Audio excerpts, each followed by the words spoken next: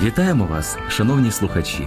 В ефірі програма «Слово». У студії ведучі Лариса Уласовська та Дмитро Хоркін.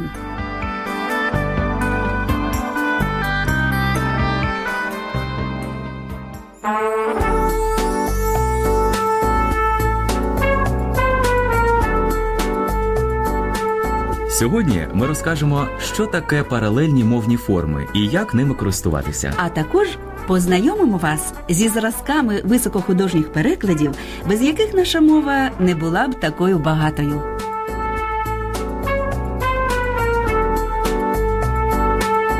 Індивідуальна мовна культура – це своєрідна візитна картка людини, незалежно від її віку, фаху і посади. Не викликає поваги людина, яка не вміє зрозуміло і грамотно висловлюватися. Як навчитися говорити просто і змістовно? Не затинатися на кожному слові, а вправно і доречно добирати влучні вислови. Існує багато шляхів удосконалення мовних знань і навичок. Це і читання класичної літератури, і аналіз мовного стилю визначних діячів культури, і робота із найрізноманітнішими словниками, довідниками, посібниками. А ще потрібно пам'ятати, що мова – це надзвичайно продумана система, в якій немає нічого зайвого. Наприклад, паралельні граматичні форми, тобто явище, коли один іменник або числівник може мати в одному і тому ж відмінку два варіанти закінчень. Прикметник або прислівник – різні форми ступенів порівняння. А утворюючи майбутній час дієслова, ми можемо сказати «писатиму» або «буду писати», «мріятиму» чи «буду мріяти». Розібратися, чи є різниця у вживанні паралельних мовних форм, нам допоможе книжка Галини Волкотруб «Стилістика ділової мови». Паралельні граматичні форми – це ознака багатства і різноманітності української мови. Це явище притаманне різним частинам мови. Але ми сьогодні поговоримо про іменник, який у деяких відмінках має паралельні закінчення. А також згадаємо деякі особливості творення форм числівників і дієслів. Історики мови припускають, що в давніші часи такі паралельні форми закінчень допомагали розрізнювати значення слів. Тобто, коли йшлося про якийсь конкретний предмет, уживалося одне закінчення, а коли про будь-який – інше. Ми можемо сказати «писати дядькові» або «дядьку», рекомендувати видавцеві чи видавцю, порадити водієві, а можна водію, надіслати комітетові чи комітету, допомагати талантові або таланту. Обидві форми правильні, адже закінчення «ові», «еві», «єві» і «ую» однаково властиві для давального відмінка. На жаль, часто схожі форми стають причиною неясності і помилок. Наприклад, словосполучення «подяка майстру» сприймається однозначно, тому що в родовому відмінку іменника «майстер» є закінчення «а» – «майстра». Проте у словосполученні «побажання відділу» другий іменник може означати і адресата, і суб'єкта дії. Побажання чиє – відділу, і побажання кому – відділу. Щоб не помилитися, тут потрібно використати форму із закінченням «ові» – відділові. Якщо в тексті поряд стоять кілька таких іменників чоловічого роду, краще вжити форми так, як читаємо у Валеріяна Підмогильного. За таку помірковану ставку Марта мусила б подякувати сусідові своєму, кооператору Іванчукові, що виговорив для неї цю ціну в орендаря. У цьому прикладі іменники сусідові, кооператору, Іванчукові можуть уживатися з обома закінченнями. Але якщо ми скажемо сусіду, кооператору Іванчуку, це буде немилозвучно. Тому треба вживати різні закінчення. А як сказати правильно, якщо йдеться про іменники середнього роду – ягнятку чи ягняткові? Обидві ці форми правильні. Ягняткові або ягнятку, пташеняткові – пташенятку, хлоп'яткові – хлоп'ятку, немовляткові – немовлятку. Часом можна почути закінчення «ові», «еві», «єві» в іменниках, назвах неістот – сонцю, сонцеві, серцю, серцеві, лиху, лихові, місту, містові. З закінченнями «еві», «ові» ці іменники вживаються переважно у фольклорі і поетичних текстах. Наприклад, у Олекси Стефановича читаємо: «Не давала ще сонцеві ти свого тіла на злотну поталу, тож на луку в полудні піди і віддайсь його ярому палу».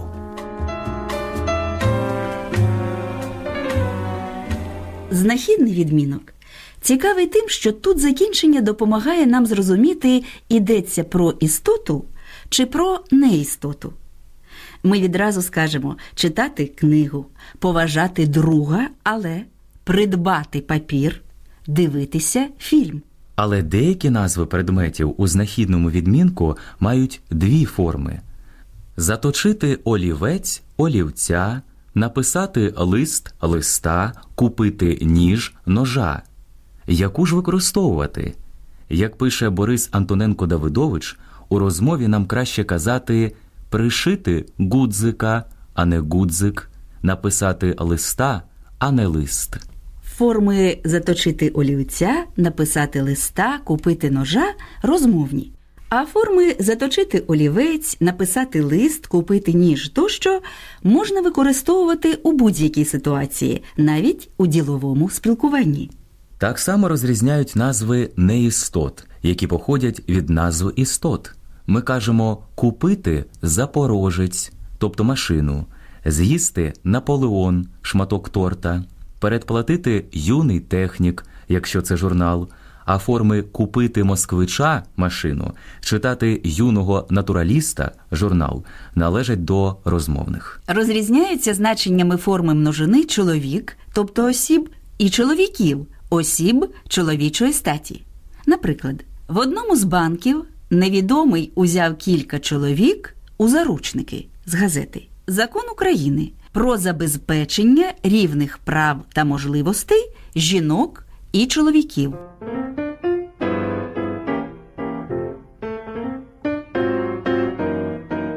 Числівник також має паралельні граматичні форми. Схожість є між кількісними і збірними числівниками. Збірні виражають кількість предметів як одне ціле. 3 синів, 5 робітників, 20 співробітників, можна сказати 2 хлопці або 2 хлопців, 2 відра або 2 відер, передаючи різні значеннєві відтінки. Щодо вживання числівників 2, 3, 10 тощо існує низка порад. Їх вживають тоді, коли йдеться про осіб чоловічої статі. 3 сусідів, 2 лікарів, 2 приїжджих, 3 чергових, 5 відпочивальників, 4 невдах, 2 забіяк. Відповідно до літературної норми, збірні числівники не сполучаються з іменниками, що називають осіб високого суспільного становища. З такими іменниками вживають кількісні числівники – 3 генерали, 2 президенти, 3 академіки, а не 3 генералів, 2 президентів, 3 академіків. З іменниками, що називають осіб жіночої статі, та іменниками, що називають неживі предмети, поєднують лише кількісні числівники. Тобто, кажуть 2 кравчині, а не 2 кравчинь, 3 столи, а не 3 столів, 2 ночі, а не 2 ночей тощо. Дієслова можуть закінчуватися на «ти» або на «т». Співати – співать, стрибати – стрибать, шукати – шукать. Нормативною вважають форму із кінцевим «ти» – надати, скласти, розподілити. Слова із кінцевим «т» вживаються в усному мовленні, фольклорі та у художній літературі. Наприклад, «Мені шляху не питать, прямо степом мандрувать, гей-гей долю доганять». Народна пісня. Просту і складену форми майбутнього часу мають дієслова недоконаного виду. Буде проводитись, проводитиметься, будуть контролювати, контролюватимуть, буде визначати, визначатиме. У діловому і науковому стилях уживаються обидві форми. В інших стилях перевага надається простим формам дієслова. Снідатимемо, танцюватимеш, пропонуватимуть. У ділових паперах, як правило, вживають складені форми. Будуть здійснювати, буде розпочинатися. Слова типу «здійснюватимуться», «розпочинатиметься» у діловодстві не використовують. Так само у діловому стилі переважають складені прикметникові та прислівникові форми. Ступінь більшого чи меншого вияву якості передаємо з використанням слів «більш», «менш», «далеко», «надто», «дуже». Більш вдалий, менш помітний, далеко не найкращий, надто недовірливий, дуже поширений. Як бачимо, всі граматичні форми існують у мові з певною настановою, засвідчують доцільність свого існування.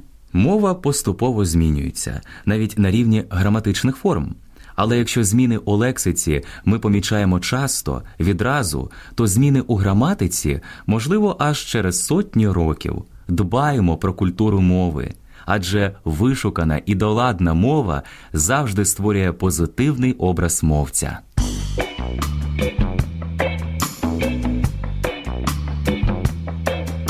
Ви слухаєте програму «Слово».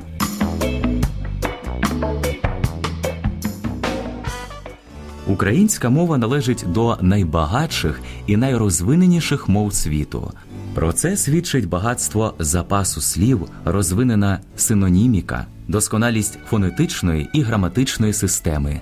Ще у 1834 році російський академік Ізмаїл Срезневський зазначав, що українська мова є однією з найбагатших слов'янських мов, що вона навряд чи поступиться, наприклад, богемській у багатстві слів і висловів, польській у мальовничості, сербській у приємності. Щодо гнучкості і багатства синтаксичного, це мова поетична, мелодійна, мальовнича. Свідченням досконалості мови є чудові переклади художніх і, зокрема, поетичних текстів із інших мов. Максим Рильський, мовознавець і перекладач, у книжці «Мистецтво перекладу» писав, що переклад із однієї мови іншою є не тільки способом збагачення духовного досвіду читачів, а й способом збагачення мови, якою той чи інший твір перекладається. Були часи, коли деякі теоретики взагалі принципово заперечували можливість художнього перекладу. Вважалося, що перенести образ, метафору, порівняння з однієї мовної стихії до іншої неможливо. Справді, є труднощі, які мусить подолати перекладач художнього тексту. Але послухайте, як природно звучать переклади, здійснені українськими майстрами слова. Ось відома поезія Олександра Пушкіна, переклад Максима Рильського. «Я пережив свої бажання, я розлюбив юнацькі сни. Лишилися мені страждання, порожні вицвіти весни. Під бурями лихої долі зів'яв квітучий мій вінець. Живу в самотнім, вічнім болі і жду, чи прийде мій кінець. Так восени, як хижим свистом, зима з загаю засвистить. Один на дереві безлистям листок запізнений тремтить».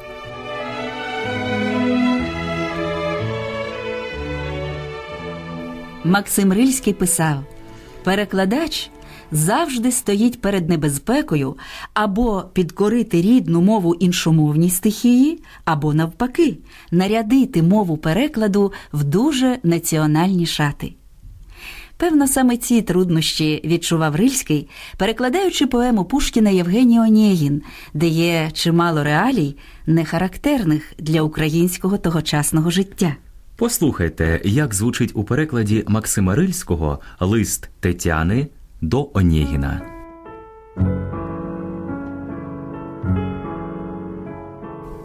«Я вам пишу, чи недоволі? Що можу вам іще сказать? Тепер я знаю, ваші волі мене презирством покарать.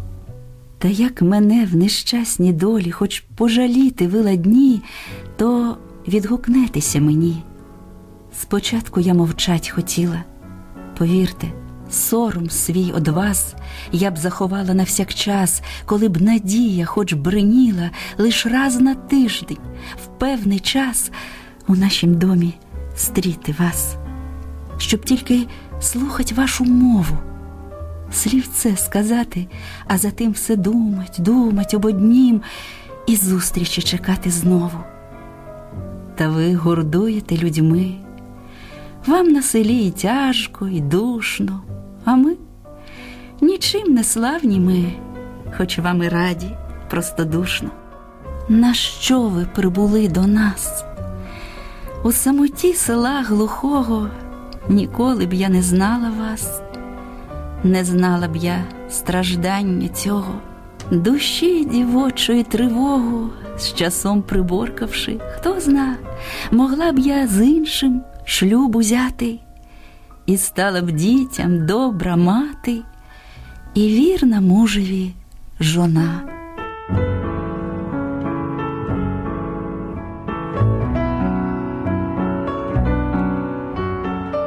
Українську культуру збагатили й розвинули шляхетні перекладацькі традиції Івана Франка, Пантелеймона Куліша, Лесі Українки, Миколи Зерова, Максима Рильського, Миколи Бажана, Бориса Тена, Григорія Кочура, Миколи Лукаша, Дмитра Павличка та багатьох інших талановитих перекладачів. За словами письменниці і перекладача Марини Новикової, нині переклад став продовженням народних традицій. Усі сюжети він зробив міжнародними, а представникам різних мов і культур дав можливість порозумітися. Але з цим до нас примандрували не тільки інші культури, а й інші часи. Чи завжди ми розуміємо, де йдеться про сьогодення, а де про минуле? Перевірте себе. Послухайте, як звучить японська поезія в перекладі Миколи Лукаша.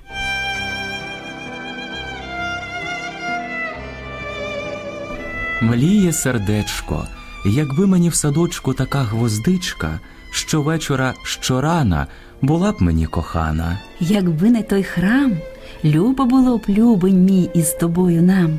Ходили би в долину, ламали би калину. Чий же то бідак ліг у полі край дороги, зілля в головах, а дома ж там, напевно, його чекають ревно. Знати надарма, гору ту боги назвали Розрада гора. Проходила горою, а все жура журою. Родина кревна, мають братів і сестер німі дерева, а я в батька одинак, безталанний ходжу так.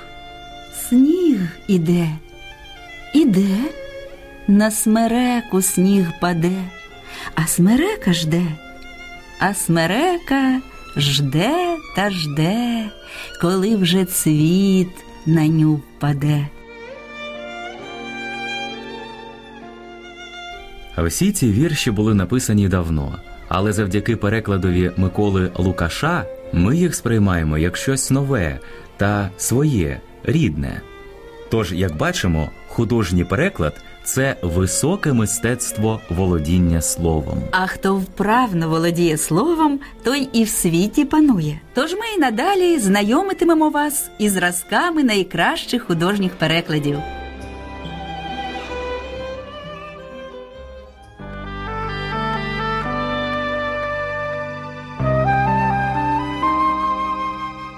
Якщо ви маєте запитання чи хочете розповісти про щось цікаве, пишіть нам. Національна радіокомпанія України, Хрещатик 26, наш поштовий індекс 01001. Або на електронну скриньку lit@nrcu.gov.ua з позначкою до програми «Слово». Автор передачі Олена Ткаченко. Режисер Оксана Шевчук. Звукооператор Людмила Будко. Щасти вам! До нових зустрічей!